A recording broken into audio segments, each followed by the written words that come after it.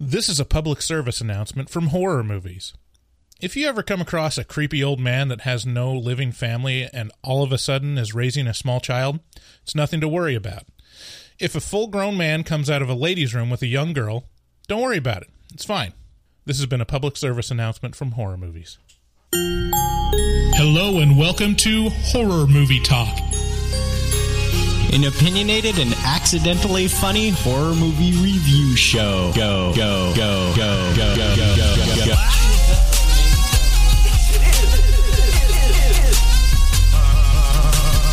I just had to stroll through the scraggly woods.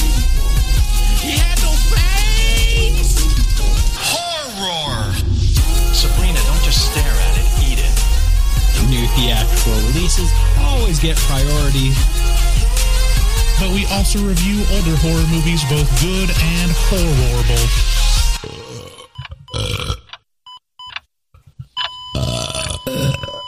Wow, that didn't sound good. Hello, friends. Welcome to Horror Movie Talk. This is Bryce Hanson. I have a PhD in spookology, and across from me sits... Hey, I'm Professor David Day, the foremost expert in scare no-nos. Sorry about that energy. It's... Here at Horror Movie Talk, new theatrical releases get priority, so we're going to be reviewing Don't Breathe 2. Don't Breathe 2. It's like it's like the first one, but just insane. Before we get started, a cool thing you might not know about Horror Movie Talk is we have the very best community of any podcast you've ever listened to. If you go over to our Facebook group, on Facebook, you'll find that out. And just want to say congratulations to Alan R. for the new baby that he posted about on our Horror Movie Talk group. Hey, Opa! Mazel! He posted a picture of the baby, and it looks like... Does it look like too Jason? Good. It looks like a movie baby, like a baby that's 2 months older than it should be. Bring in the stunt baby. And they, like, spray some goo on it. And they're like, yeah, this is newborn. Was it born on Friday the 13th? I think. God damn. I think so. That's legendary. A horror movie fanatic has his child born on Friday. That's a literal small town news headline. Mm-hmm. And he's not naming it Jason. So. Oh. Well, that's a waste. So, congratulations, but you are a disappointment to us. It's a double-edged sword. Check out our website at horrormovietalk.com. There you'll find links to all of our social media and all of the things that we want you to find. Today is the second Saturday, so I guess we're going to have a watch party. Yeah. I was going to do it last night, but then it didn't have the stream thing, whatever that... Streamlounge.io, which is where we will be streaming. If you don't have a Streamlounge.io account and you want to participate in Second Saturday watch parties, maybe sign up for Streamlounge.io. Yeah. David! It's free. Yeah. So anyways, we'll have that tonight and every second Saturday until we decide we don't want to do it anymore. It's pretty cool because it's like Twitch, but for watching movies, yeah. So you can watch us watch the movie with you watching the movie with us and chat and blah. Speaking of Twitch, we do have a Twitch channel that David is very active on, and he gives makeup tutorials and plays games. Yeah, I put makeup on last time. I liked it a lot. I got to tell you, it awoken something inside me, and I liked the way I looked. I guarantee it. I did. It felt pretty, and my girls thought I was pretty too. Well, it really makes your eyes pop when you wear mascara. Yeah, that's the thing I learned from theater. It was nice. It was nice to be noticed. Okay. We post new episodes every Wednesday. Please leave us a review on Apple Podcasts if you use that. That helps us out a ton. Leave us a review on Apple Podcasts, please. If you want to call and leave us a voicemail, the number is 682-253-4468. We'll say that again later, or you can just rewind it if you need to.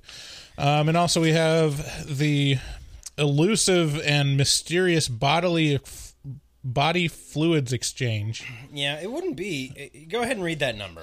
Which is 252-228-4628. Yeah, you guys really need to step it up with the farts, the queefs, all that stuff. Get your girlfriend to queef on the phone. It'll be fine. We just need more.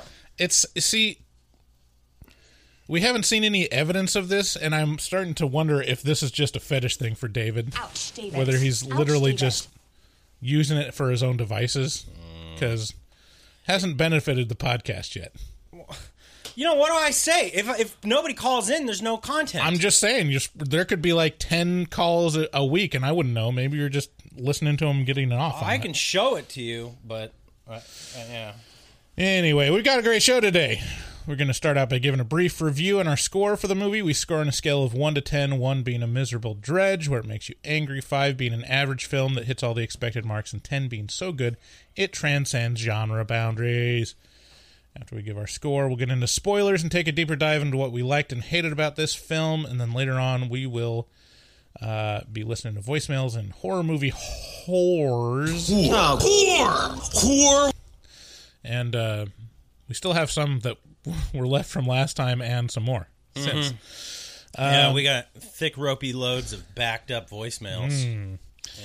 So we went and saw Don't Breathe 2, and it was bonkers. Fucking awesome, dude. The more I marinate in this movie, the happier I am about it. I have the opposite view. Here's the trailer.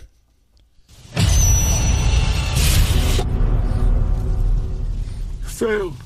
The gun is in my hand. Sorry. I'll make it next time.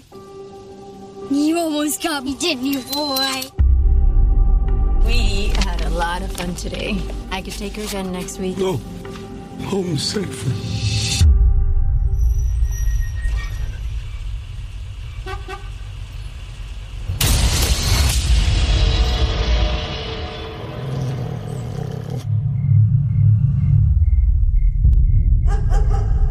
Shadow!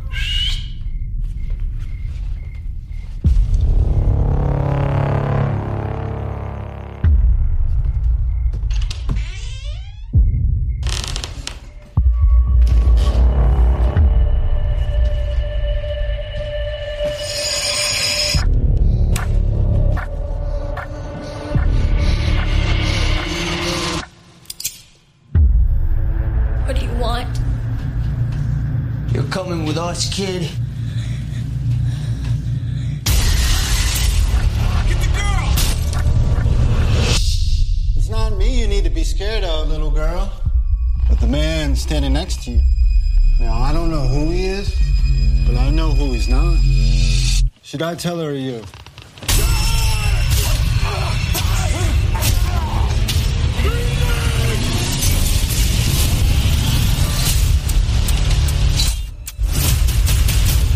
He's gonna come for me. You're gonna see what I see.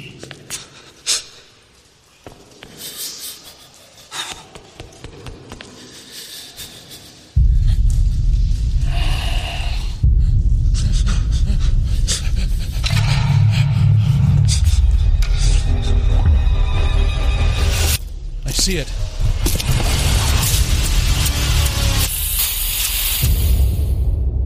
I see it, David.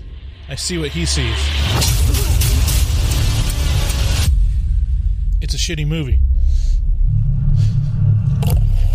Alright, and then the rest of the trailer. So anyways, Don't Breathe 2. Don't Breathe 2 can be found only in theaters. Right now, yeah. Yeah. Which is apropos because, like, you shouldn't be breathing. Definitely not. COVID is resurging. COVID-19. And it's like a sequel to the first. Don't Breathe 2 is a wholesome coming-of-age tale of a blind father teaching his young daughter how to survive in the world. This sequel to Don't Breathe takes the elderly kidnapper/rapist and casts him as the good guy. When a band of home invaders come to kidnap little girl, old man not like this. He listened good. Bangy, bangy, choppy, choppy. This movie is bonkers. It's supremely insane.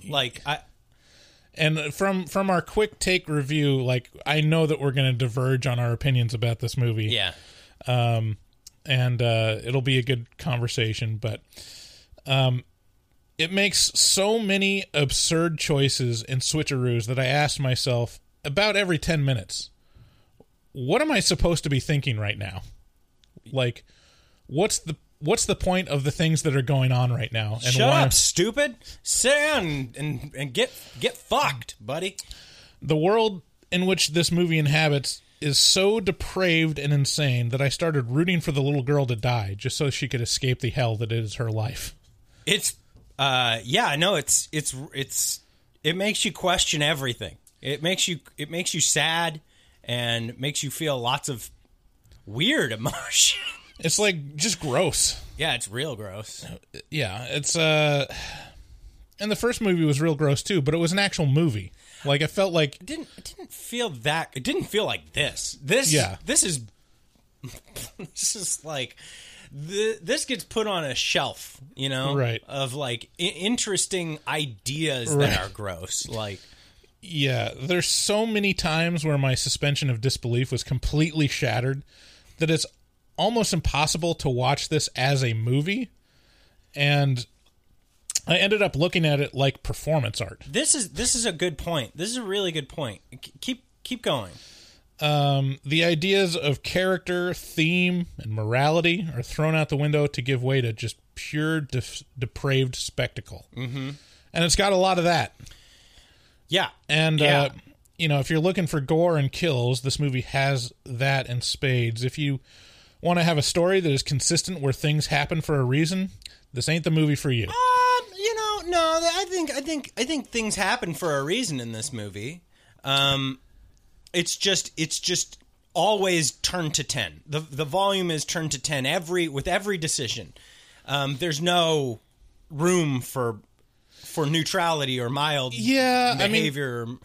There's enough inconsistencies, and I've got a list of them in the spoilers that we're going to start off on. We'll call this episode Bryce nitpicks yet another movie. I know you're going to say that, and I know it's like, okay, cinema sins. Let's nitpick these stupid things. You said it, not me. These are legitimate.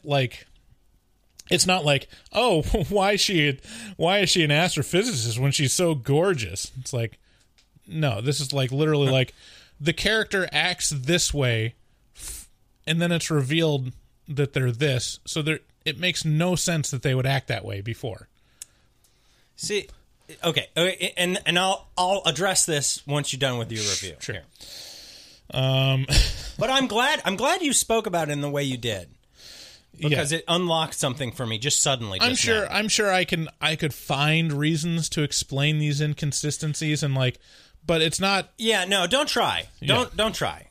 That's not the point of this movie. But it would be like a fan theory. It wouldn't make sense. This is a straight I'm so impressed with how fucking insane this movie is. Where do we go? So the plot is just a series of events that just happen sequentially. And the only thing that almost holds it together is that there's a consistent stream of surprise reveals and switcheroos in the second and third act that it captures your attention like a car wreck might. That's the only thing that really is driving the movie are those moments. Other than that, it's literally just depraved violence. This is a comic book. That's exactly what this is. This is exactly a comic book.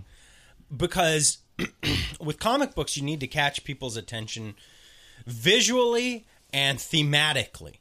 And then the plot is kind of a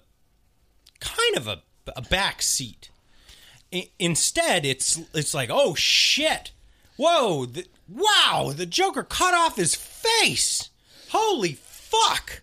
That's nuts. Right. And then you just get to the next thing where it's like, oh, now he's wearing it. And it's like, oh, well, that doesn't... I mean, it makes sense because he's the Joker, but also, but it mostly, it's it's a different style of storytelling, bar none. And the rules are shifted. In our quick take review, I said, this reminded me of RoboCop 2. Mm-hmm. And RoboCop 2 is one of these movies that so messed me up as a kid, just because of the shocking things that happened during it. This little kid being so thoroughly perverted and messed up at the age of 9, that it shocked me to my core. and it made this comic book style, like somehow, it somehow made it not make sense. It just made it appealing, right? Because of the incredible audacity of the storyteller to be like, here's the most fucked up thing that you can possibly imagine. Deal with it. And now here's another. And if that wasn't enough, here's icing on that cake. You know, right? So here's my issue with that analysis of, and I agree that like comic books, one of the paramount features of it is themes. I'm not and saying thematic material. I know you're gonna critique it by saying this is a movie and this is not a comic book. No, I'm not gonna say that. Oh, okay. I'm gonna say I'm gonna ask you, if that's the commonality, what's the theme of this movie? Depravity. I mean, okay, just that. I mean, yeah. It's like revenge. It's revenge. It's sadness. It's depravity. It's those things. There's not redeem. It's not like a redeeming good message if that's what you're. No, but I mean, like if you look at a comic book or like Joker or something, like it's the theme is insanity or like the reaction to order or all these things. Like you can put your finger on it. Like there's depravity, depravity and sadness. What's the reason for the depravity? Like what's the theme behind it? Detroit. Okay. I think that's a good reason. So what score do you give this? What score do you give it? I'll give my score after you give yours. You can read my score. This is coming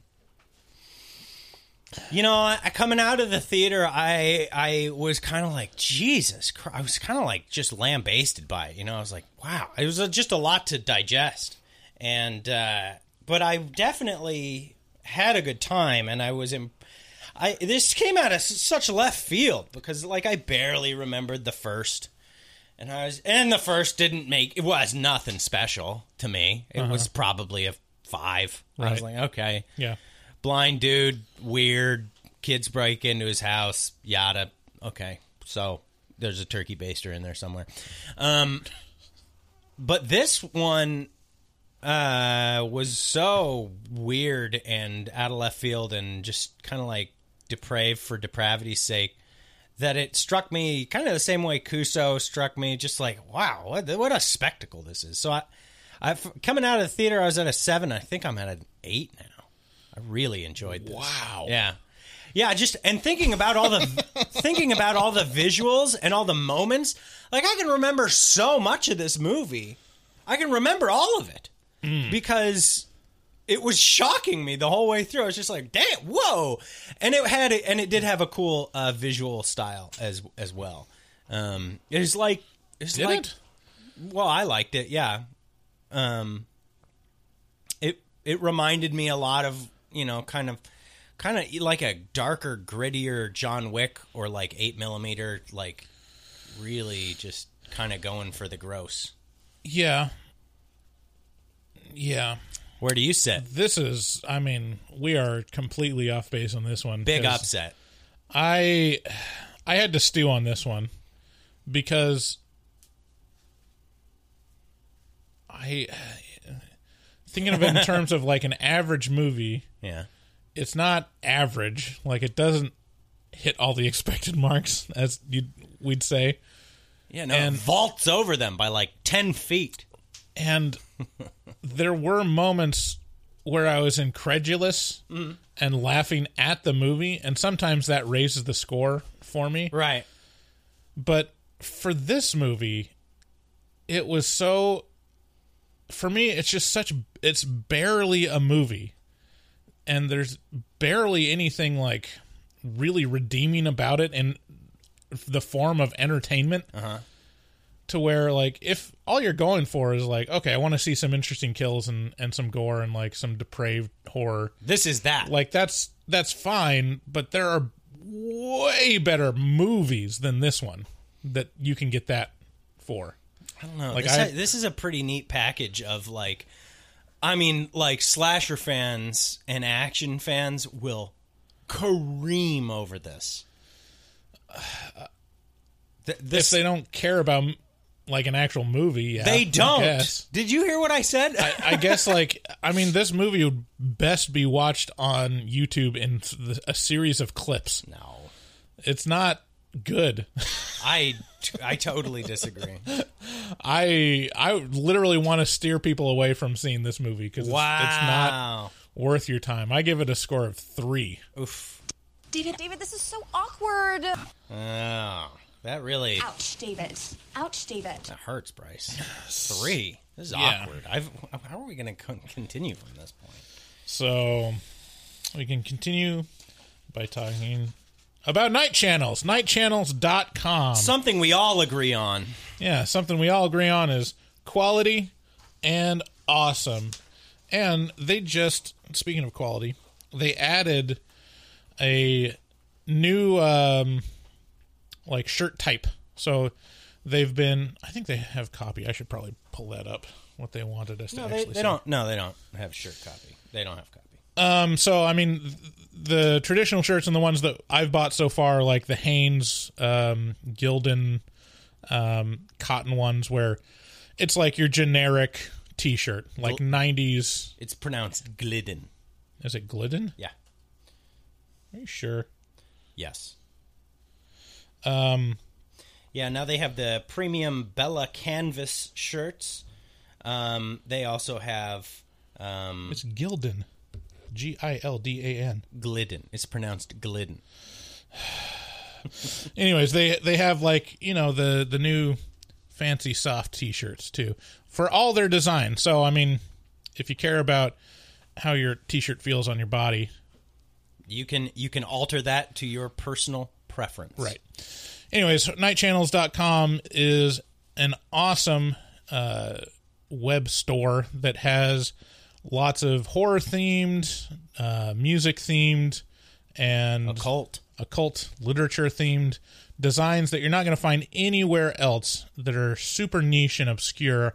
And if you're a fan of horror, you're going to find something that you just can't live without. And all we ask you to do is go to nightchannels.com and browse, and I guarantee you're going to find... I guarantee you're going to like the way you look. I'm looking at a 3D Baphomet shirt that's just badass as hell. Oh, man. I need this on my body right now. Anyway. So if you go there and check out and use code HMT at checkout, you get 13% off your entire order. And that's the spookiest percentage. So go over there and do that, and you'll help them and especially us, because they're a really good sponsor for the show. And if you're listening to these commercials, you should know that you don't have to. Also, you can get access to a whole nother podcast that we produce called the Afterpod. All this is on our Patreon. You can vote on movie. You know, if you're one of these people who's like, you should watch SS Experiment Camp 2. Hey, you know what? You could actually make that happen if you join our Patreon. Yeah. You know, there's even a level where we send you a shirt every at the start of your patronage. So I wanted to highlight one of the tiers. So it's the Too Spoopy for You tier, and these are you get a lot of things that are on here, but the most important things is you unlock the Afterpods, where we leave the mics running and we talk about behind the scenes and life and stuff. This is for $6.66 a month. And you get a shout out in one of our episodes. You get early access to that week's episode without ads as soon as it's edited, and access to all our sound drops. So go to patreon.com/horror movie talk and just check that out and see if there's a tier that suits your fancy. We also have a shop on horrormovietalk.com/shop where you can buy our logo tees and our stickers that we have left. Coasters, a lot of coasters. We even have some magnets. All these are produced. The artwork for them is produced by our hard fucking artist, Dustin Goebel. We have a Scream magnet where he has a little speech bubble that says, "What's your favorite horror movie podcast?" Mm-hmm. And you should support Dustin Goebel by checking his stuff out over on Instagram at dgoebel00. That's at DGOEBEL00 on Instagram, and tell him HMT sent you, because that dude, he is I mean, he's the wind beneath my wings. Our number to call and leave a voicemail is 682-253-4468. Thanks again for listening. Let's get into spoilers. And just as a warning, there will be some spoilers for Don't Breathe 1 in here too. Yes. There's some things I want to talk about that Sure. involve that. So we'll see you after the thing plays.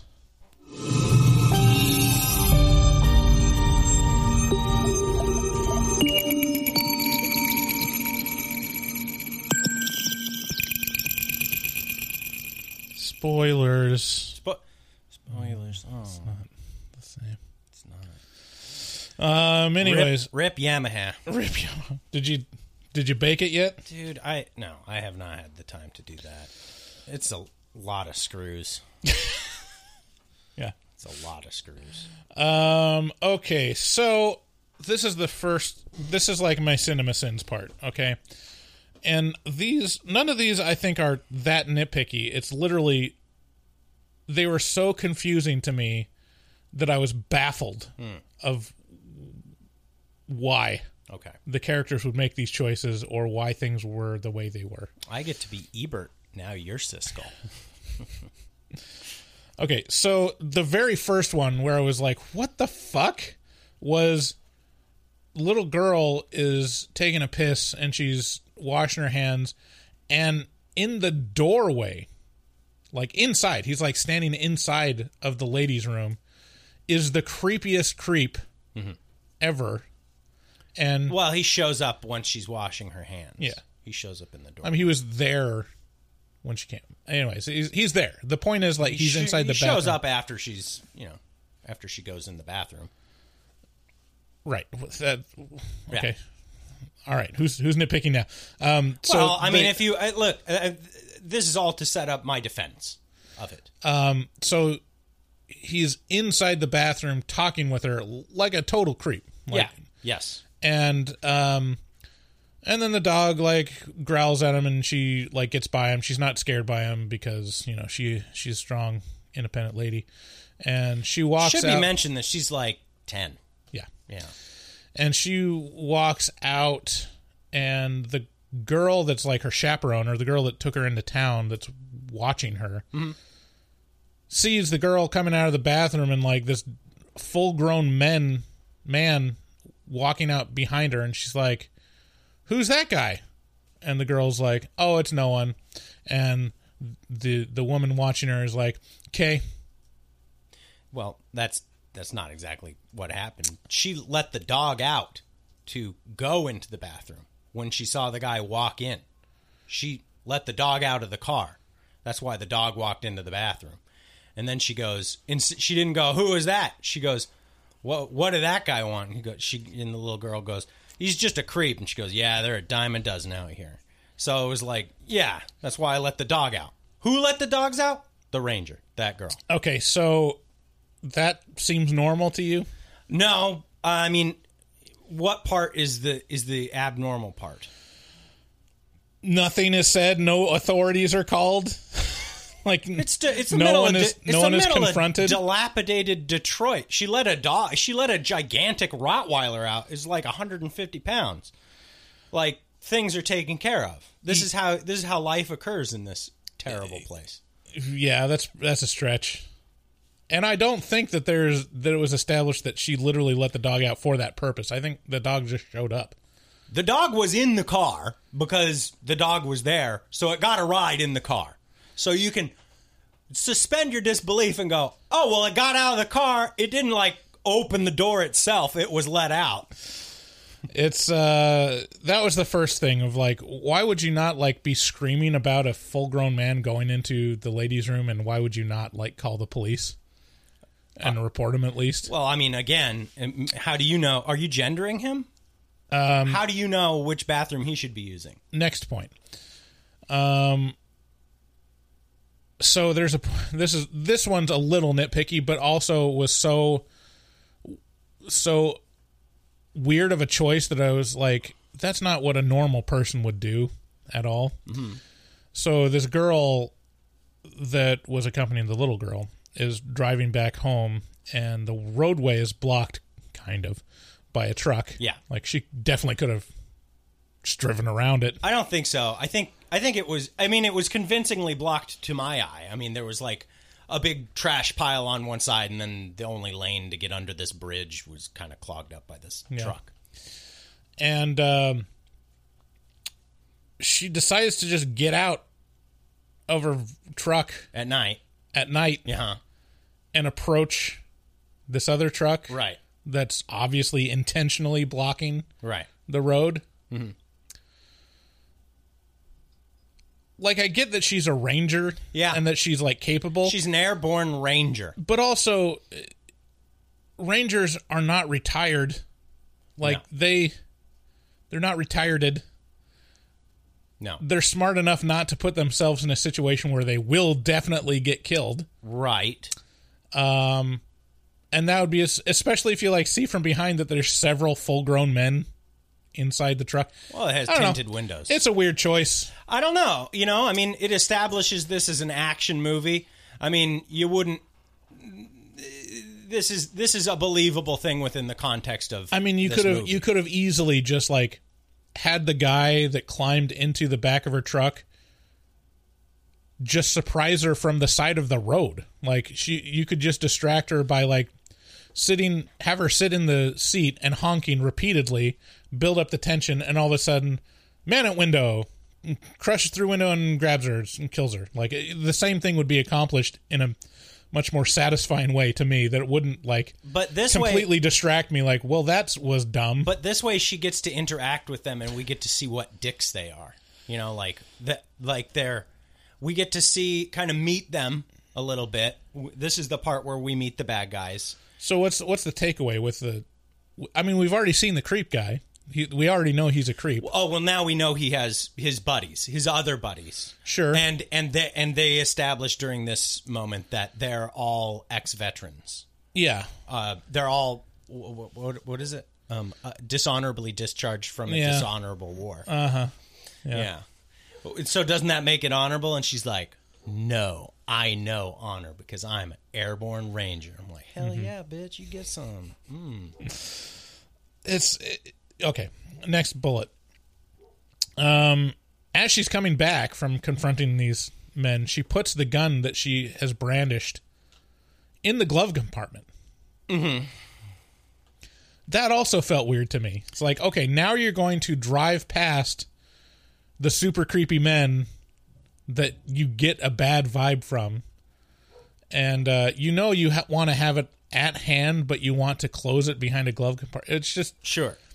Mm-hmm. Just weird little choices like that. Of like, no, you'd put it on the car seat, like have a hand on it as you drive past, and then put it in the glove compartment. Right. Maybe that was it. Maybe that was the editor just being like, "Oh, where does this part go?" Okay. Next point. There's a point at which Norman, the old man, super glues one of the henchmen's face shut with like the giant globule of super glue, and apparently this super glue dries in half a second. Well, boy, man, this is embarrassing. I feel like this is embarrassing. Like so you get a quick view of the super glue, and it's on the label of it. It says this is the medical super glue. I can't remember what it was called exactly, but it's like for medical use. And that stuff sets like that, and it's on contact with wet bullshit, you know? So you could just like fill your hand with it and just slap it on someone's mouth, and it would just immediately glue shut. I mean, you know, this dude, it's well established that this dude is fucking capable of overpowering these other dudes. But then wouldn't his hand be glued to his face? I don't know. You know? It's... Okay, should we do this with the Matrix? You know, I'm sorry that I know the bare minimum of how glue works. I didn't know that was something that I had to just set aside to enjoy a movie, but apparently it is. It's... Because it was the giant, like... I mean, you didn't recognize that it was the medical super glue, and that stuff sets on contact with, like... with wet things like blood and saliva. Okay. It's set. What do you want? All right. Well, we got plenty of medical people on that follow us, so maybe we'll run this by Glittercore and see if it's likely. Yeah, I'm sure there is some modicum of truth to both sides on that. And regardless, whether it could set lightning quick like that to where you couldn't even just open your mouth. Right. Even if that was true, if you go to your friend in a panic that you can't breathe. You got the super glue in my nose and mouth. Why would his friend choose to cut a hole in his cheek? Where else would he cut it? All he had was a screwdriver. So he could have poked a hole in his nostrils. Oh my God. Can you imagine if he pushed too hard too fast? Yeah, you'd get a nosebleed as opposed to a gaping hole in your cheek. I don't know. One, you got a cool story. The other one, you just got a nosebleed. And it's underlined by the fact that the guy, like, himself just cuts a hole in for his mouth to breathe. It's like, yeah, that's what you would do. Well, he had a knife. The other guy couldn't fight. He's like, look, I got seconds to act here before this guy can't. He dies of asphyxiation. I got a screwdriver here. Okay. I love that part. These parts are just me being like, oh, damn, fucking cool. You know, like, oh. Yeah. Yeah. I didn't take it that way. You know, yesterday was Friday the 13th. I watched Friday the 13th Part 3. Yeah. In celebration. 3D? Yeah, 3D. Did you watch anything with 13 in it?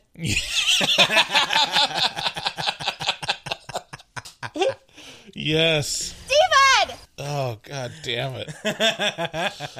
What'd you watch? Stay tuned for our review of 13 Ghosts. That's a long ways away, I think, actually. Oh, God. Yeah. It wasn't a great week for horror movie viewings. Oh, I thought it was a fabulous week. Okay, next bullet point. This is before any of this happens. Why was the little girl, like, shopping for orphanages before anything happened? Dude, wouldn't you? If your dad was this fucking blind man who basically, like, kept you under lock and key and forced you to run away from dogs to train for your like life in Detroit, wouldn't you be like, boy, I wonder what else is out here? Like, none of that shit happened to me, and I'm not gonna lie. If there were orphanages around Richfield, I'd have been like, It's so apparent to me that the only reason why they did that was so that they could use that at the end of the movie. That's that they know. Well, we got to show them that orphanages exist. Yeah. So we got to have a girl look at a pamphlet of an orphanage. Oh, an orphanage. I'm like, I like this orphanage. Yeah, that's nice. Oh, they have hot tubs. Like, if you're a little girl that doesn't like your situation, the go-to is you run away. You can't blame everything on having been pigeon-toed, David. Can't. Next, why? So it's been established that Norman is a, like, capable killer, like a monster of a person that can, with supernatural powers, to overcome his blindness. So why, when there's 5 men, like Man-Bat, yeah. Why, when there's 5 men, all with guns, brandishing them, pointing them at Norman, where he's prostrate on the ground, why do they not fire at a distance? I can't recall what. They, like, start approaching him and get within, like, 5 feet of him. What's happening? So it's at the end of the movie, and Norman is, like, laying down in the water, like he's supposedly dead. Yes. And the main villain guy, well, at this time, has sent all of his henchmen, all of them, to go kill him. Right. And so they come in the doorway, see him lying there, and they all have guns, and they're like, let's walk towards him for like 20 seconds. Wow. Because we can't, It wasn't 20 seconds. Bullets are expensive. Like, we got to make sure we can hit him from close range. Well, because then you couldn't do the cool thing where he feels the water move. Uh-huh. Where he could feel that there was 5 men. I will concede that ripple of water. I will concede that this could have been set. This scene could have been set up in a more believable way, which is like there's a pool of water, of very shallow water that he's laying face down in, presumably dead. And he's, so in reality, he's just waiting for the ripples to hit his hand so he knows where they're all at. But as they walk into the room, they are on a raised surface that is not in the water. The way to do this would have been to just have the whole room, like, there's no raised surface. It's all just water. Right? That would have been the way to handle this better. And, yeah, I mean, in that regard, it was kind of, but, crime doesn't pay and dummies do crime, so they're not the smartest people on the planet. Well, like, you have some concession to that point. Here's another one. At some point, this, like, trained killer dog is running after Norman. Yeah. And chasing him. And then it just stops. In the house? Uh-huh. Like, Norman's climbing up the stairs, and then the dog just stops. Yeah, you were real upset by this in the theater, but he was going up a ladder. He was going up a ladder into an attic, and the dog was like... Dogs can't climb ladders very good. Sure they can. Well, the dog got up there. Yeah, I mean, it did eventually get up there, but I think the ladder was... I think it stopped even before the ladder. It was snarling and doing the thing, Like, there was at least twice where it, like, conveniently stopped running after him. That's really nitpicky, man. Nitpicky. I mean, the ladder was an obstacle for the dog. The dog was trying. He's a good boy. And then after the dog, like, switched sides thoroughly. Well, like, completely. This I totally get. Like, this I had no problem getting, because the house was on fire and there was a bunch of smoke up there, and the old man was like, I can't let this dog burn to death. I feel bad for dog. But why would it attack its owner? Like, its original owner? Because it loved it. Now he saved me. Now I love Blind Boy. I love Blind Man. Yeah, that's not how dogs work. No, but the owner kicked him. Remember? He goes back to eat at his dish, and the owner's like, "You fucking traitor!" and he kicks the dog. Mm-hmm. So there it is. You turned on dog. Now dog turns on you. Man bites dog. Dog bites man.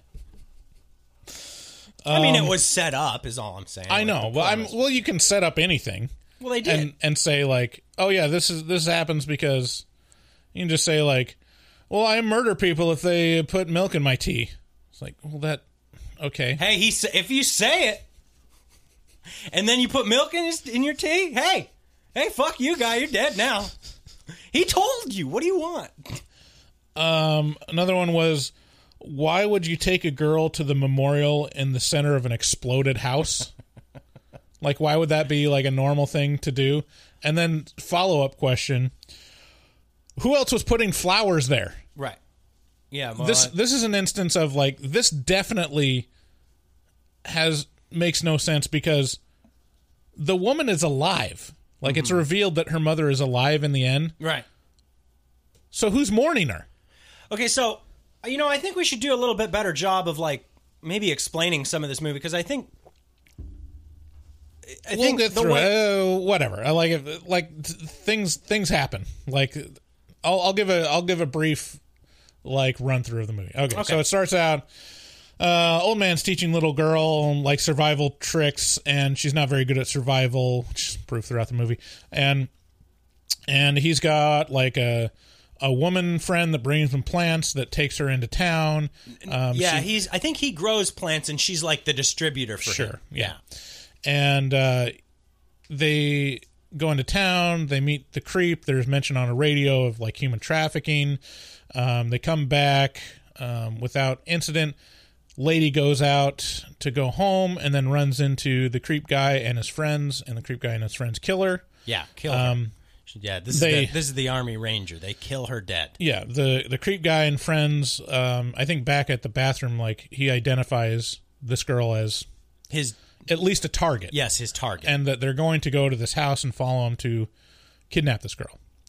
And so they invade Norman's house with the little girl, and that's where, like, a ton of action happens, and they're trying to get this little girl, and lots of set pieces. A main one is she goes and hides in a lockbox. Yes. And boy, I forgot all about there's that. A guy that, like, fills it up with water, and then Norman intervenes and explodes the guy, and then they get out of the lockbox and they run away.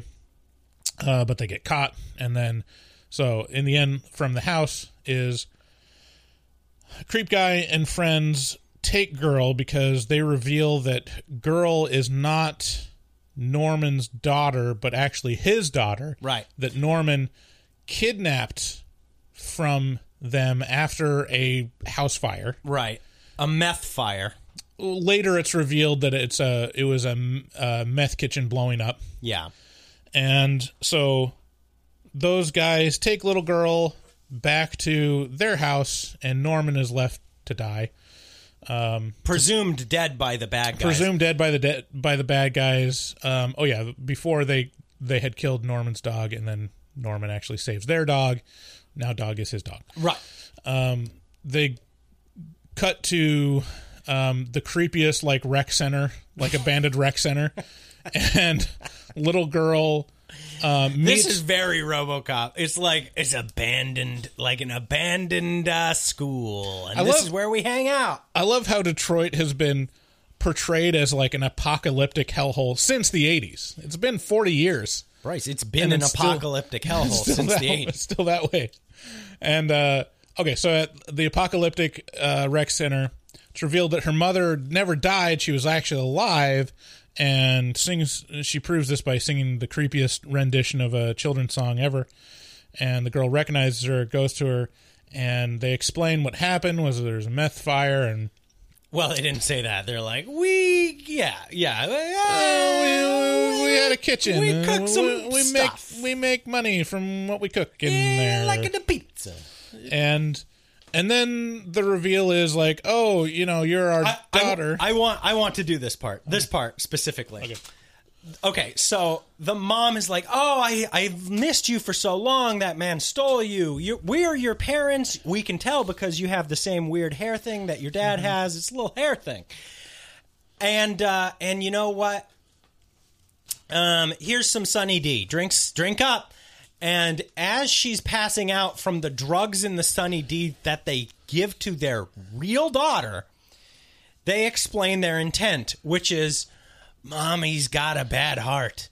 But the doctor said, the only way I get to live is if I get a donor. And the only donor I can have is a direct family member because of blood types, yada, yada, medical reasons.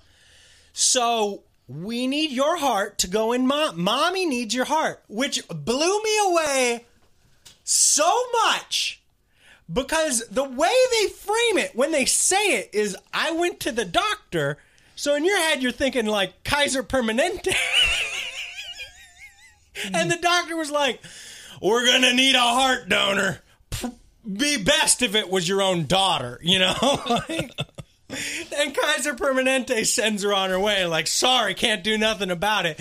So she's like, need your heart, baby, and this is how we're going to get it. So in my head, I'm like, they're going to, take her to, Kaiser? I was like, what's happening? How could this possibly be redeemed? This is so bonkers insane. They're going to kill their own daughter for her heart? Because the mom is a meth cook. Mm-hmm. And they need their cook to sell their product. Right. So, but they totally pulled it out of the tailspin. And they're like, we got this fucking crooked doctor over here, and he's going to perform this in the downstairs Saw bathroom from Saw. And see, you're going to pull your heart out and put it into me. And everything's okay, baby. I love you. Thank you for your heart. And it's like, oh my God, this is so gross. And this poor little girl just found her real parents. And she's crying and shit because she's feeling so much emotion over finding her parents. And then what they immediately do is betray her by stealing her heart. And then Norman finds his way to them because their dog loves him now, and he tells it to go home. And so Norman appears, and he kicks ass and takes names and rescues little girl. Bada bing, bada boom. The end. Yeah. But also, it should be mentioned at the end, Norman's like, I can't take you, little girl. I'm a bad man. I rape. I kill. I pillage. I'm bad. Me bad. So, excused. Right. He's repented. Right. Right. This is a very comic book.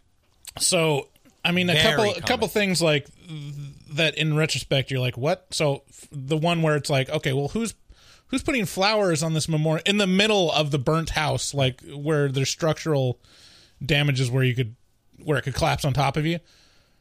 Like, okay, who's putting flowers out there when they know that she's still alive? Also, back to like the bathroom, if the guy is the girl's father, why would he just let her go? Or why wouldn't he contact the police? Like, I get you that you're a meth dealer, but also you exist within a world that, like, you can... It's an illusion, Michael. And then the last one, this is a little more nitpicky, but also it didn't make sense to me. They have that safe room box. Mm-hmm. So they have the boo box that the girl goes into. Yeah. And then at the end, like, there's this whole deal where she can't get it open and, like, it's all locked and all this stuff from the inside for some reason. And then... You're not going to like how I picked this one apart. Go on. She's rescued by Norman just opening the door from the outside. No. He just pulls it real hard. Okay, so... I knew you were going to... So did you notice they went to great lengths to actually make this make sense, this part specifically? So I didn't see it, but I assumed that what they were trying to say is that she unlocked it, but she couldn't open the door. So, yeah, I'm not sure. I mean, her head was above water, and she just couldn't find the latch, and it, the stakes were high, and she was hyperventilating, yada yada. But when she got in, the latch was a sliding latch. It was like this, chink. And if you noticed, this thing's full of water when Norman gets there. And instead of just pushing it over onto its front or back, because it's like this thing, it's like this big bookcase here. Instead of just pushing it over the easy way onto its front or its back, he finagles it to the side and then pushes it over this way. The way where the latch would slide down with gravity. Would go chink off of the hook, it would undo itself with gravity. He goes to great length to like to get it out in the middle of the room and then push it over so that the latch will come down. Okay. I'm just saying. That's what happened. Sure. I mean, it can be explained in that way, but... The thing that doesn't make sense is that she couldn't just slide it over. I thought it showed her hands, like, touching it. Like, she was all over it. Yeah, but I mean, you're a 10-year-old kid. Fuck, it's hard. All right, so those are, like, the things that literally, like, pulled me out of it. Like, and they happen consistently throughout the movie. Yeah, I noticed. It's not like one thing happens and you're like, oh, okay, I can overlook that. That was a weird choice, but they had to set up this thing. It was like, no, it was like this, then this, and then this. Yeah. Like, every setup for anything is like, that doesn't make any sense, or that doesn't work that way, or that's not how it would happen in reality. So, yeah, it was really hard for me to, suspend my disbelief because it was fucking shattering it throughout. Okay, so now going back. So, this is a sequel to Don't Breathe. Mm-hmm. And the first act of it, I almost thought, I was like, this really feels like a movie that was written as its own thing, and then they just realized they could stamp Don't Breathe 2 on it and just change a couple things. This is a standalone movie.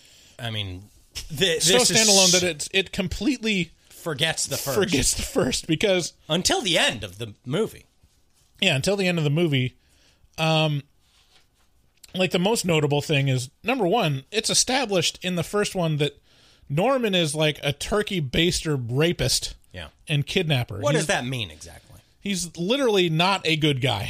Like, this is the person that you should be afraid of. That's the villain in the first movie. Like, oh yeah, bar none. Yeah, no, there's no ifs, ands, or buts. He's bad. And it just acts like you don't think about that for the first act of the movie.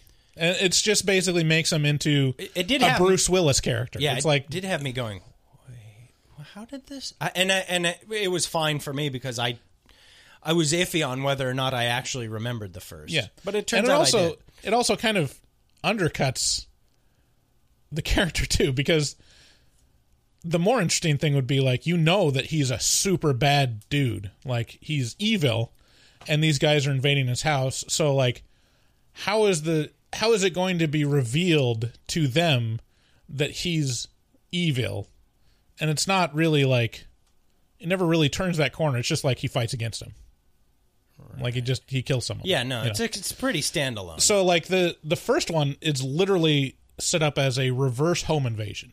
Yes. His home gets invaded. He locks them in. Right. It's a switcheroo. spider's web. Yeah. It's a spider's web to capture them. It's Home Alone. Yeah, it's Home Alone blind version. Right. And that's what makes it interesting. This one is just a straight up home invasion, and none of that comes into play. This one's almost a superhero movie, like the darkest superhero movie you've ever seen. Right. So it's almost Daredevil. And then the other one is they make a big deal in the first one that to have Norman be like, God is dead. Like, God doesn't exist. There's nothing fair in the world. And like to the point where it's almost making a statement. Like someone that doesn't believe in God acts this way because they're a nihilist. And then in this movie, he's like, God is fair. God is fair and he exists. Like, okay. Well, I mean, what? You can't there's a whole fucking sect of Christianity called Born Again. You can't change your mind. You can't grow as a person. That would be so much more interesting if it showed Norman as a born again Christian. He's like, my past is behind me. Yeah. I'm born again. David, will you please give me a hug? He's got a bunch of crucifixes hanging on his walls, and he's got Christian rock music playing in the background and teaching his daughter how to recite New Testament verses. That would be more interesting. Yeah. But they just act like over it. They act like the first movie doesn't really exist, and even to the point of the character is different. Yeah, I didn't like the first movie. I liked this one, so I'm glad they didn't try and tie it to the first one. I like the first one. I don't think it lived up to its potential, but I thought it was enough of a great concept and execution that it deserves a sequel. I think they could have gone further. It got an 8 out of 10. Sequel. Couple things that are set up. They mention a human trafficking ring, which is almost to set your expectations that the reason why the creep in the bathroom is there is that he's in a human trafficking ring and he's going to capture the girl. So it's subversive. Leads you down that path to where it's like, okay. And they do kidnap her, and they are going to harvest her organs. So, it's not wrong. Right. But, if the truth is that that's his daughter and he's going to take her back, even for the purposes of harvesting her organs, he doesn't act in that way. He acts like a human trafficker. Right.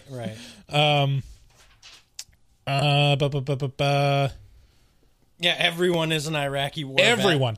Everyone is an Iraq war vet. Even Norman, I think it says in the first movie that he was in the Iraq war, the first one. He was in the Iraq war. Huh. Yeah. I thought he's old. He seems like he'd be a Vietnam vet for sure.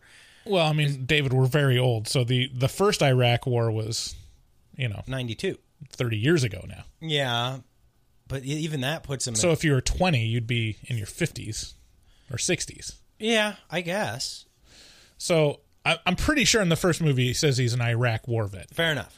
And then all these other people are the Iraq war vets from the second Iraq war after 9/11. I got you. Why does everyone's a vet from the same war? It's just this weird world where it's like, okay, you don't need to have everyone be a war vet. This just feels like the Punisher. This is just like how comic books do. One note I had was, this is John Wick for turkey baster rapists. Oh yeah, so the spoiler for the first movie is that the reveal in the first movie is that they stumble upon his dungeon, where he's kidnapped a girl and tied her up, and it's revealed by him that she was the girl that killed his daughter, and to make it right, he's impregnating her, but he says he's definitely not a rapist. I don't rape. I just take this turkey baster with my pube covered cum and stick it up their cooch. I like to say the arms. and that's the level of human that we're talking about. This movie is so fucked up, man. Just in terms of ideas. And on the first one, I just love the concept of I'm not a rapist. I take the turkey taking baster. a turkey baster and shoving up someone's vagina is not rape. Come on. Who doesn't do Well, that? you going to catch me on a technicality here? Come on. I call that foreplay. I get no pleasure from this at all. No pleasure at all. If anything, it's kind of gross. Some other random notes I took down. No eyebrows equals evil. That's a good takeaway. I just like to say the bad guys in this are so okay.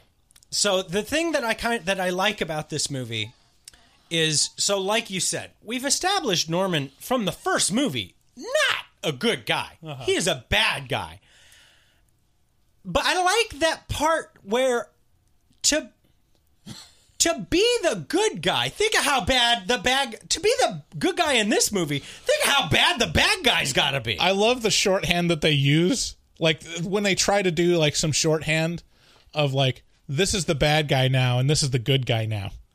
Like, it's so movie tropish and so comical to me. It has to be because there's so little dialogue in this movie. Right. They don't. So, and I feel like they would have fucked that up because the dialogue that is there, not fabulous. Right. Not fabulous. So like the route they chose to go, which is like tell with tropes, like is the right route. For sure, right. Because if you had a bunch of exposition in this movie, it'd have been fucking way worse. Right.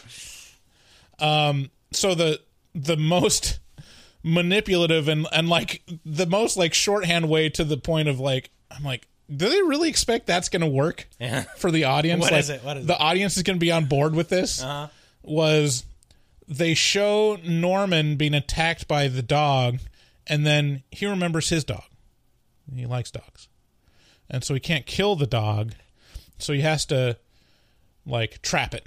And he's a catch and release dog person, even though he's like, ironically, I bet this is how it would actually play out if you were Norman in this situation. I bet you'd be like, dog's trying to kill me. I don't really want to kill this dog. Like this is a believable thing to me. You know, it's like, I don't want to kill this dog. But I mean, in terms of manipulating an audience, it's just an interesting choice of like, oh, he doesn't, because it's kind of out of the blue. It's like, oh, okay. And this is another part that I really liked about the movie. And then was you will go to the depths of depravity, but they won't kill the dog in the movie. And I like that. I like it. And then it cuts to the evil guys outside, and they're like, hey, we got to torch this house because we know Norman's in there. Right. And then henchman number one is like, but your dog. Your dog's in there. He's like, I give a shit about the dog? That guy's in there. He's nuts. Yeah. He'll fucking kill us. And so it's basically saying Norman won't kill dog. That equals good. This guy is willing to burn the dog, so he's bad. And you're like, okay, this is where like it's like, okay, now I know the movie is telling me who I'm supposed to root for and root against. Right. Which is very confusing at many times before and after that. If you don't shut your fucking mouth, I will kill you. Yeah, this movie is like, it's ham-handed in an incredible way, but I really can't, I wish there was a word better than bonkers, but it's just insane. It's just totally bonkers. Like,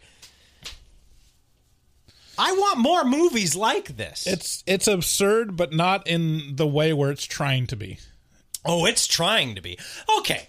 Let's get to the part. It's trying to be extreme, where it's so over the top that I think I laughed out loud in the theater with just like incredulity. I was like, "Oh my god, how is this a thing?" At the end, there's a battle between the dad and Norman, and they're in an old abandoned pool thing, and they're battling. In this battle, the mom, who's in an electric wheelchair, is handcuffed to her daughter, and she, I don't know, takes a bullet in the chest, a stray bullet, the mom does, and keels over onto her the controls for her electric wheelchair, and drags her daughter into an empty pool. While she's hanging. Her dead mother is hanging from her arm by a handcuff in a empty pool the daughter's holding on for dear life up above, and she's like, okay, this woman who I just met, who I also just learned is my mother, who, by the way, just took a bullet and died, is connected to me by a handcuff. I'm going to take this machete, and I'm going to lop my mom's arm off so that I don't get dragged into the pool, too. But I'm going to fail and get dragged into the pool, too, and I'm going to fall on top of my blood-drenched mother. It was so fucking, like, it was just the depths of depravity and grossness. And she's, like, hacking into the bone. And it's just like, oh, my God, this is gnarly. Yeah. I mean, that, great. And that stuff is great. Like, I get it. It's like, okay, this is a moment where it's going to stick with you. And it's pure horror movie, greatness. Yeah. What was my last thing? Oh, just a couple more things. The musical score, I realized, especially at the end, was like a complete mismatch for this movie. It's like, it's got the most depraved plot and action, and the musical score is like a Robert Zemeckis movie score, where it's like rising strings. It's like almost like Forrest Gump. It's like, oh, yes, now everything is okay. You're talking about the one time the music hits at the end. I mean, throughout. Like, a couple times, like, it's... The score... I mean, they don't use music a lot, but when they do, it's like, this is not for this movie.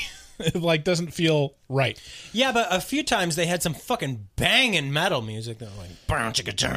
Oh, maybe that was the credits. That was the credits. My apologies. The other thing was...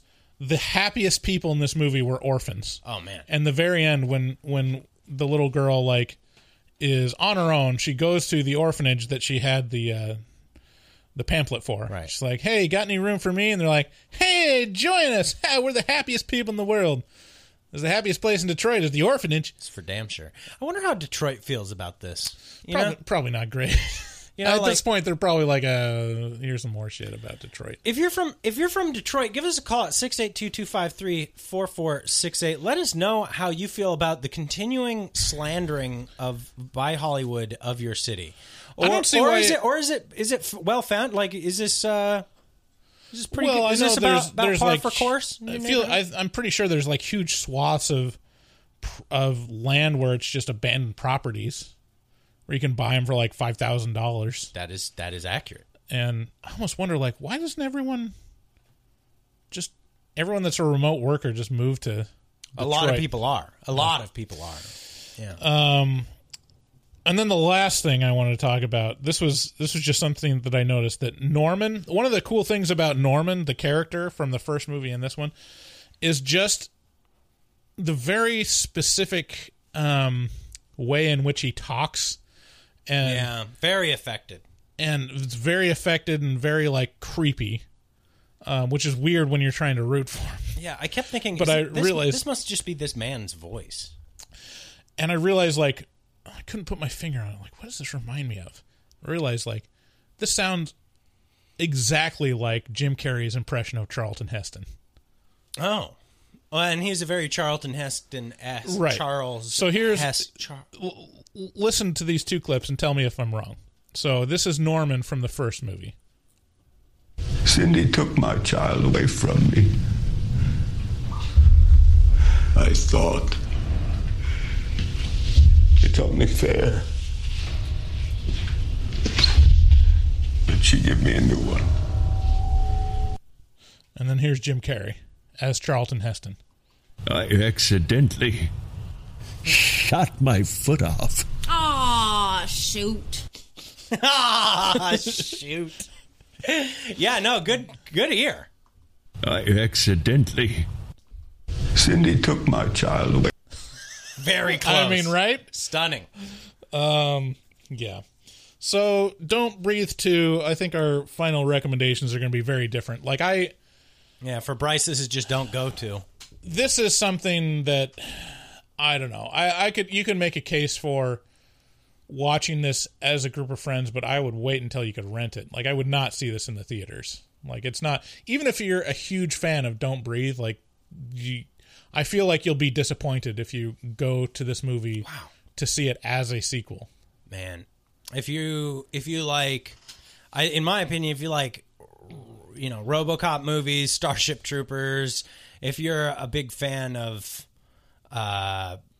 John Wick, like this is all of those kind of, and that irreverence for your feelings, that all of those movies kind of, or I should say, Starship Troopers and RoboCop movies kind of don't really care. They want to make you feel gross, kind of. I don't know. I mean, with those movies that you mentioned, there's a really strong sense of irony and like satire around that depravity. It's right. like it's more extreme. serious. It's extreme to illustrate a point. Right.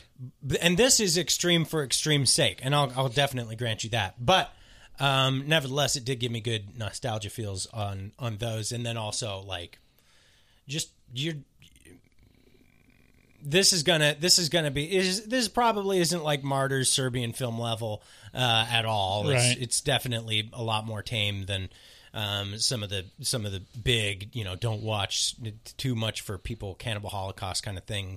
But it is a mainstream movie that is really, really messed up. And bravo, I'd say go see it in theaters. It's pretty bonkers. You think I'm retarded?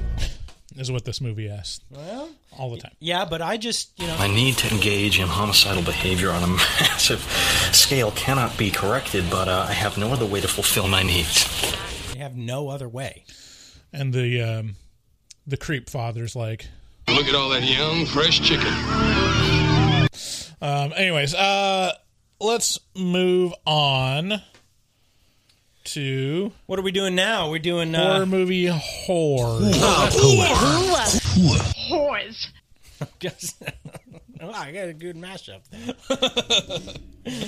All right, let me pull it up just a second. Okay, so we're going to catch up on some more voicemails. We left off around the end of July. What happened was we took a couple weeks off. Yeah, in July for we vacation. typically have a little vacation. And... we use some backup episodes that we've had for a while. So here's some belated voicemails that we can answer. Hello once again. This is Biggin from Portland, the founding patron member. I'm just sitting here listening to your Anna and the Apocalypse review, and I gotta say, if you guys ever wanted to do it, I would love to hear the two of you again on reviewing Little Shop of Horrors, because I'm loving this episode. Like, it's kind of nice not having David there, because he kind of gets a little Jack Diddle every now and again. Although he does add quite the spice to the podcast, I gotta say. But anyway, if David ever jacks himself off in the woods again, I'm just throwing this out there. It would be fun to listen to you two review Little Shop of Horrors. Anyway, fuck off. Yeah. Thanks, Biggin. Reviewing Little Shop of Horrors. That's my friend. What did he say? Jack, you get a little Jack Diddle? I don't even know what that means. I don't have any idea. He's not. He's clearly drunk or hopped up on something. I mean, you got to take what he says with a grain of salt. Yeah, I mean that would be a good choice. I mean, Emma was a great co-host. Wouldn't want to just wedge her into horror musicals, but I feel like that would be a good outlet for me. She would be much more happy than reviewing actual horror movies. I think. Okay. She's not a big fan of. That is a great movie. I watched it recently. Which? And Little Shop of Horrors. Okay. With Rick Moranis and Ellen Green and all those people. Steve Martin. And Bill Murray. It really does hold up. It's great. Yeah. It's a great movie. Yeah. Just as a movie's sake. And it's also a fantastic musical. It really does hold up. Anyways, eventually I'd like to watch that. Thanks, Biggin. Next call. Who we got? We got Biggin again, I think. Oh, my God. You know what? I just realized in that last message that might be construed that I don't like David. And you know what? I know how thin David's skin is, and I want him to know that there are very few people that I would do sexual favors with my mouth for, and David is one of them. Just putting that out there. Anyway. Oh, thank you Fuck you guys. Thank you for saying you'd suck my dick, Biggin. I appreciate that. That's very nice. Although it was kind of a backhanded compliment, I have to say, a little bit. I mean, are you gonna take him up on that? Sure. Yeah. No. You want like the rough, like a bearded sensation of someone blowing you? Oh, yes. That's what you'd sound like when you come. Ouch, David. Ouch, David. It's your boy Bugsy calling from Tampa. This message is for the sexiest fisting fireman in the entire world. Happy birthday. Happy cake day. Hey. Much love, David. Happy birthday to you. Happy birthday to you. Happy birthday to you. Happy birthday to you. I ate 3 THC chocolate chip cookies.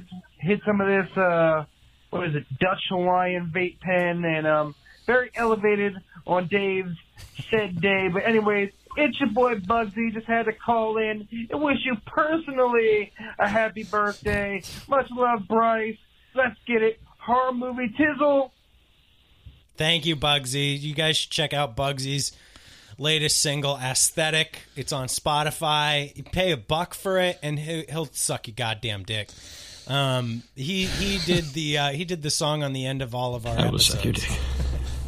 I will suck your fucking dick. I will do it. Just join my team. Bugsy will do it if you join his team. Ew, no, David. Okay, here's one from Jackal. Jackal! Hey, you bitch.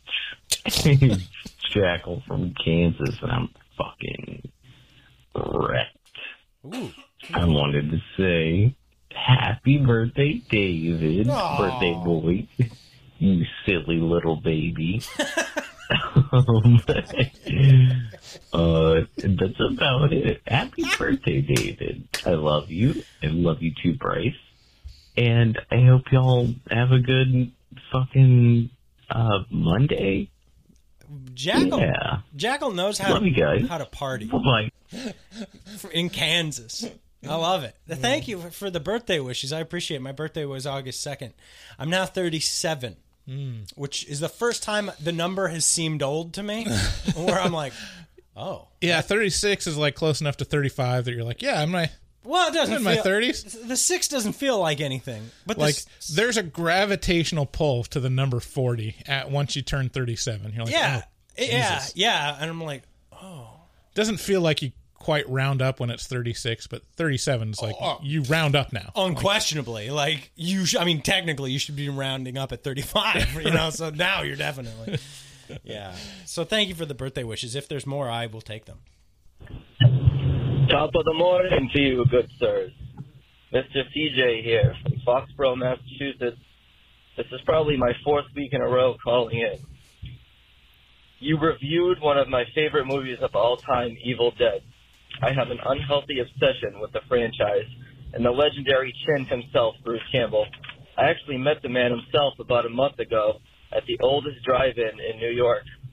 It's an upstate called the Finger Lakes Drive-In. He was doing a tour called the Bruce Campbell Keep Your Distance Tour, where he was having a showing of both Evil Dead and Evil Dead 1, or Evil Dead 2, and a Q&A and a meet and greet and a photo op and all that stuff. The man is an absolute national treasure and natural entertainer. True. He's a jack of all trades, and he should be protected for the rest of his life.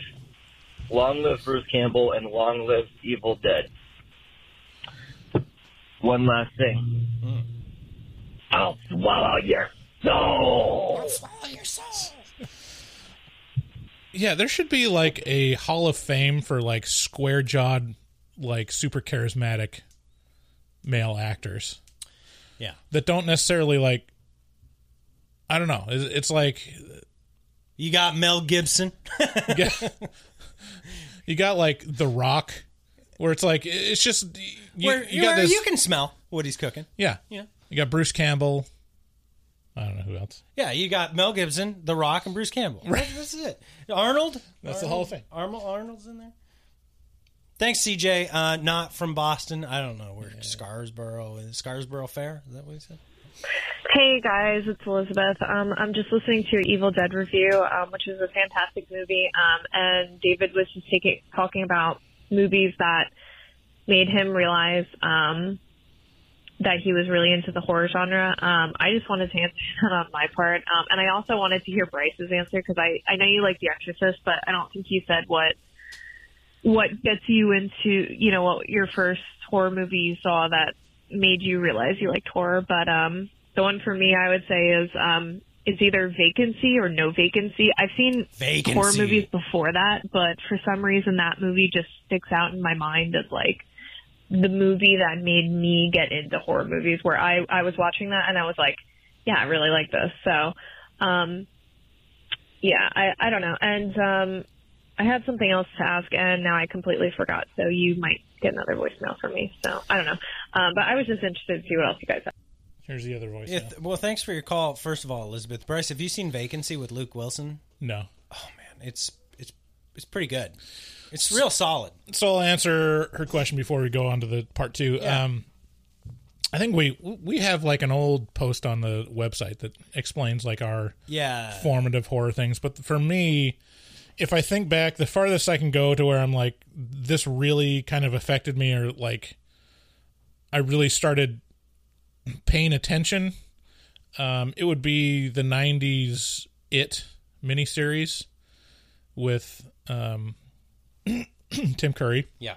Like that, just seeing that in the video rental store, the cover, and also I think I might have watched it on TV when it came out, and like the advertising campaign, it was so compelling to me. And then also like later there was the Stand miniseries on TV I was a big fan of. So a big fan of like Stephen King adaptations, apparently. Those are the ones where I really got into it. And then I think Stand a horror movie? Sure. Yeah. I've never seen The Stand. I mean, it's kind of fantasy. It's like it's apocalyptical, like an apocalyptic virus comes out, and then it's a battle between good and evil. Okay. And it's a depiction of the devil. I always get like, I'm a big fan of depictions of Satan. It's just one of the most interesting characters to depict, of someone that's going to trick you or entice you to sin. Like, you can't just have the evil person. It's got to be like, right, hey, he's a good looking guy. Like, I would follow that guy. Yeah. Which is probably more accurate. Speaking of which, just stuff we've watched. This just reminded me. I want to get this out before I forget. Did you watch the Val Kilmer documentary yet? Val? No. Oh, man, you gotta. Yeah, it's great. Anyway, I think when I started really paying attention in terms of like an artistic aspect of like respecting horror movies as a genre was when I started watching like The Exorcist and some of these other movies that are just kind of the real important movies of the genre. Yeah. Yeah. And you're like, oh, okay, there's a lot of good stuff in here. And it's not just, wanting to be scared. Hey, voicemail number 2. Okay, so I totally forgot what I was going to say, and now I just remembered. I just wanted to point out, I don't know if anyone else had this experience, but the Evil Dead 2 VHS box scared the absolute crap out of me as a kid. The skull with the eyeballs, I don't know, there was something about that when I was a kid, I had to avoid it at all times. Like, I saw it. I don't know if this is part of the movie because I hadn't seen that movie in, like 20 years, but something with like the skull on the floor just comes to mind, and ever since then that has been like scared the crap out of me. So I don't know, I just wanted to put in that fun little thing about me. Okay, bye. What movie was she talking about? She's talking about Evil Dead 2. The skull in the floor. I can't remember it. I don't. Oh, this one. Let's see. Show. Hold on. I clicked on the thing here, like that. Oh, yes. Okay, she's talking about the box art. Yeah. Yeah. No. Yes, definitely. That was one of the ones that stuck out to me as well. That and Dead Alive. Yeah. With the little skull in the girl's mouth, and she's so surprised that there's a skull in there. For me, it was Ghoulies, which we reviewed as a patron-only, like, super special episode. What tier is that for? The 3 Spoopy... it's the $30 tier. Yeah. Every month on that tier, we review a movie that only gets released. That review is super pretentious and it has no commercials. Yeah, if you like bonkers movies like Don't Breathe 2, you'll love Ghoulies. Oh my god, dude! You know, I watched Ghoulies 2 right after that because I was so smitten with Ghoulies, and in some ways, it's better. I don't see how that could be possible. That's what people said about Don't Breathe, but here we are with Don't Breathe 2, a shining masterpiece. Thanks for calling, Elizabeth. I like. Hey, my guys, this is CJ from Massachusetts. So that means I must automatically be from Boston, right? Boston. So I wanted to throw another weapon into the whole spear versus bat debate. And what do you guys think about a spear gun? Let me know your thoughts. That's just. All right. I think we can all agree that that's just insane. It's insane, right, Bryce? The whole argument is around melee weapons. So a spear gun is a gun. Like, not only that, it's just impractical. I mean, is this what people are like over there on the East Coast? Is this what they're like? Bryce, is this okay with you? How do you feel about a spear gun? I mean, if you have a choice between anything and a gun, any type of gun, you choose the gun. What? This is a spear gun. Like, you don't have, like, a quiver of spears on your back. It's just got a spear with a rope on it. You're fucked. You get one shot, and it better be good. And hopefully it's in the water. Right. Yeah, that's a good point. No, CJ, bad. It's weak. God. It's Michael from Nebraska, and I was wondering how you, David, and Bryce meet. I was just curious. Show me how those tits fart. I was wondering how those tits fart over there. How did we meet, Bryce? We worked at the same place. I was in the group interview for David and saw that he lived in Vancouver, and I insisted that we carpool.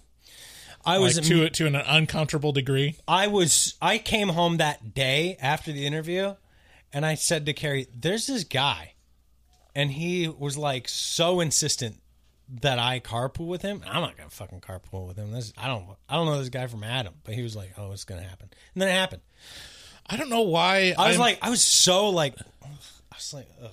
Like, that's the total wrong approach to take with me right off the bat, but it worked. Apparently. Yeah, start a podcast going for 3 years. In retrospect, I have no idea. Like, knowing you more now, I have no idea how I got you to carpool with me. Well, I think I drove it a couple times and immediately realized that, this is why this guy was so insistent about carpooling. Right. I mean, the point is, like, you get the carpool lane back. Right. So it changes a 40-minute commute to 20 minutes. I'm so fucking irritated at Portland. Such a God damn it. They've had 30 years to do anything about transportation. Anything.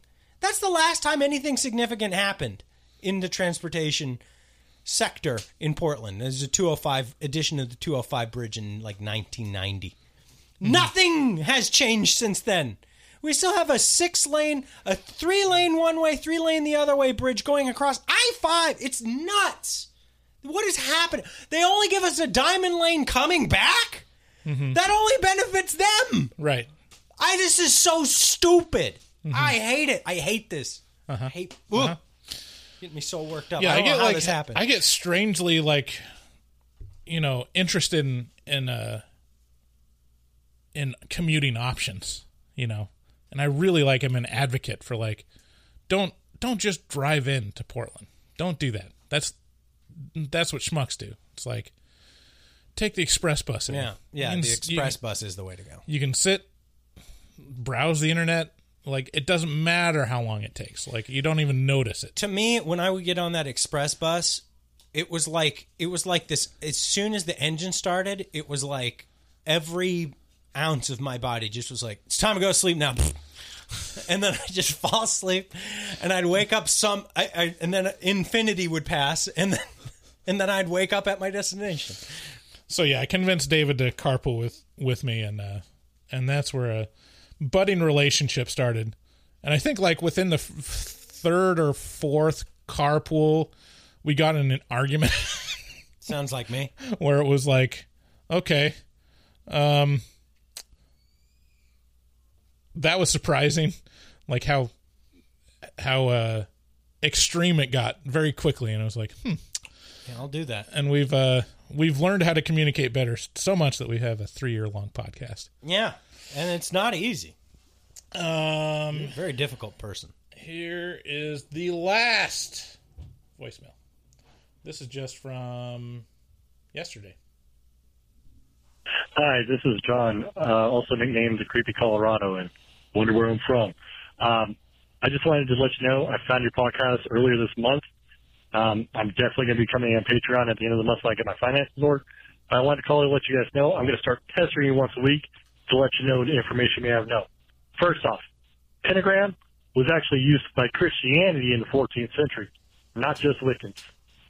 Second, whore is actually a street term for homies on the reel. So everyone that's listening to the podcast is a definite homie. Third, you're both wrong.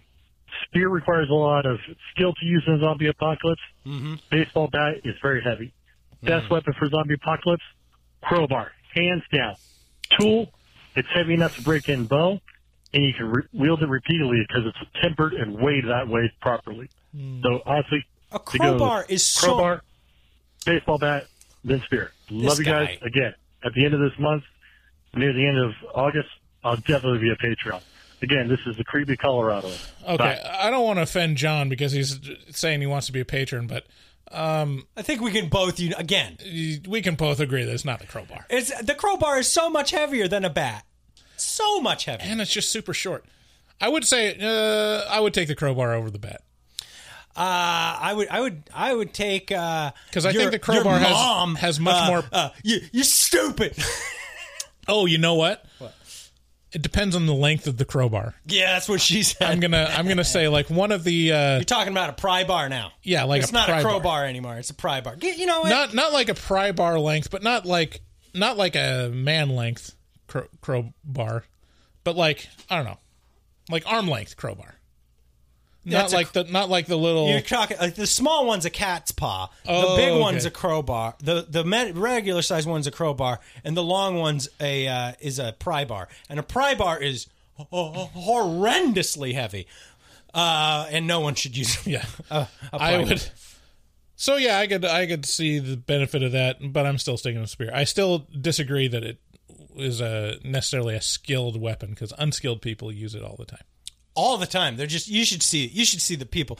Just people constantly for recreational activities wielding spears. Mm-hmm. Not like baseball at all. Where people are just like just winging just crowbars around. Mm-hmm. Right. All right, thanks John for calling in. I hope he becomes a patron and then I can't say anything bad about his crowbar thing. Mm. Then I have to be like, yeah, crowbar. Mm-hmm. I guess. So that's the voicemails. Thanks for calling in. Thanks for listening to the show. Want to also give thanks to our patrons. Oh, no. What are you doing? Our new patrons. Yeah, who are they? Kate R., Carly D., Russell L., and Leroy E.G. What about Arrowwolf? Yeah, that's Russell L. Okay. So thank you so much for joining our Patreon. I can't express how much that helps us out. I can. Like, it's a huge support for the show and allows us to do lots of cool things and support the growth of the podcast. Honestly, anything that you give us, we're just pumping back into the podcast and to make it better and bigger. Is that a raincoat? Yes, it is. Please share the podcast with a friend. That's the other way that we grow. Saves us money on advertising if you just do the outreach for us. Also, again, go to our website, horrormovietalk.com. If you're going to buy anything on Amazon in the next week, go to horrormovietalk.com and click through the Amazon button in the banner, and then we get a little taste of that. Helps us out. Y'all have a good week. And that's it. And we love you. Bye-bye. Bye. Looking for a podcast full of burps and gas, perverted cast, skinny and fat? Look no further. Horror Movie Talk is accidentally funny, begs to donate money, fake sponsors for dummies, and so much more. New episodes every hump day. They'll pickle your dickle for foreplay. Patreon members have it your way. Vote for a movie every month for the review. Choppa choppa, don't just stare at it, eat it like a taco. Put your tongue through the phone, hoodie, Picasso. Look at them hot kids, swear not a pedo. Got me too'd with Cosby eating jello. Pudding Pops done gave Bryce flatulence. Train addict Dave doesn't give a shit. 1 through 10, is it horrible or excellent? Oil me up, daddy, is dinner Robson. Kiss Bryce Hansen. Look at them hot kids, Chris Henson. Masturbate with a crucifix, exorcist. Face huggers, chest bursters, alien. Linda Blair peed on Sigourney Weaver. I know it's true cause it came from social media. Patrick Bateman can't understand you. Stab you to death for rotten apple reviews. Opinionated podcaster with a doctorate. Spookology, doctor of philosophy. Bad gastritis, need colostomy. Turn Patreons into human centipedes. David Doobie Day, scare no expert. And global fucks hard, professional sexpert. Afterpods, taglines, and porno flicks. American Psycho, them guys pretty sick. Choppa choppa, don't just stare at it, eat it like a taco. Put your tongue through the phone, hoodie, Picasso. Look at them hot kids, swear not a pedo.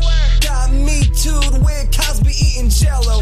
Pudding Pops done gave Bryce flatulence. Train addict Dave doesn't give a shit. 1 through 10, is it horrible or excellent? Oil me up, daddy, is dinner Robson. Nothing good happens in the woods.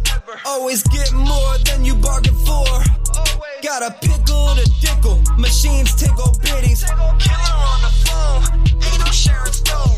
Vancouver, Portland, Oregon, and organs. Corona, COVID, curse, Lorona.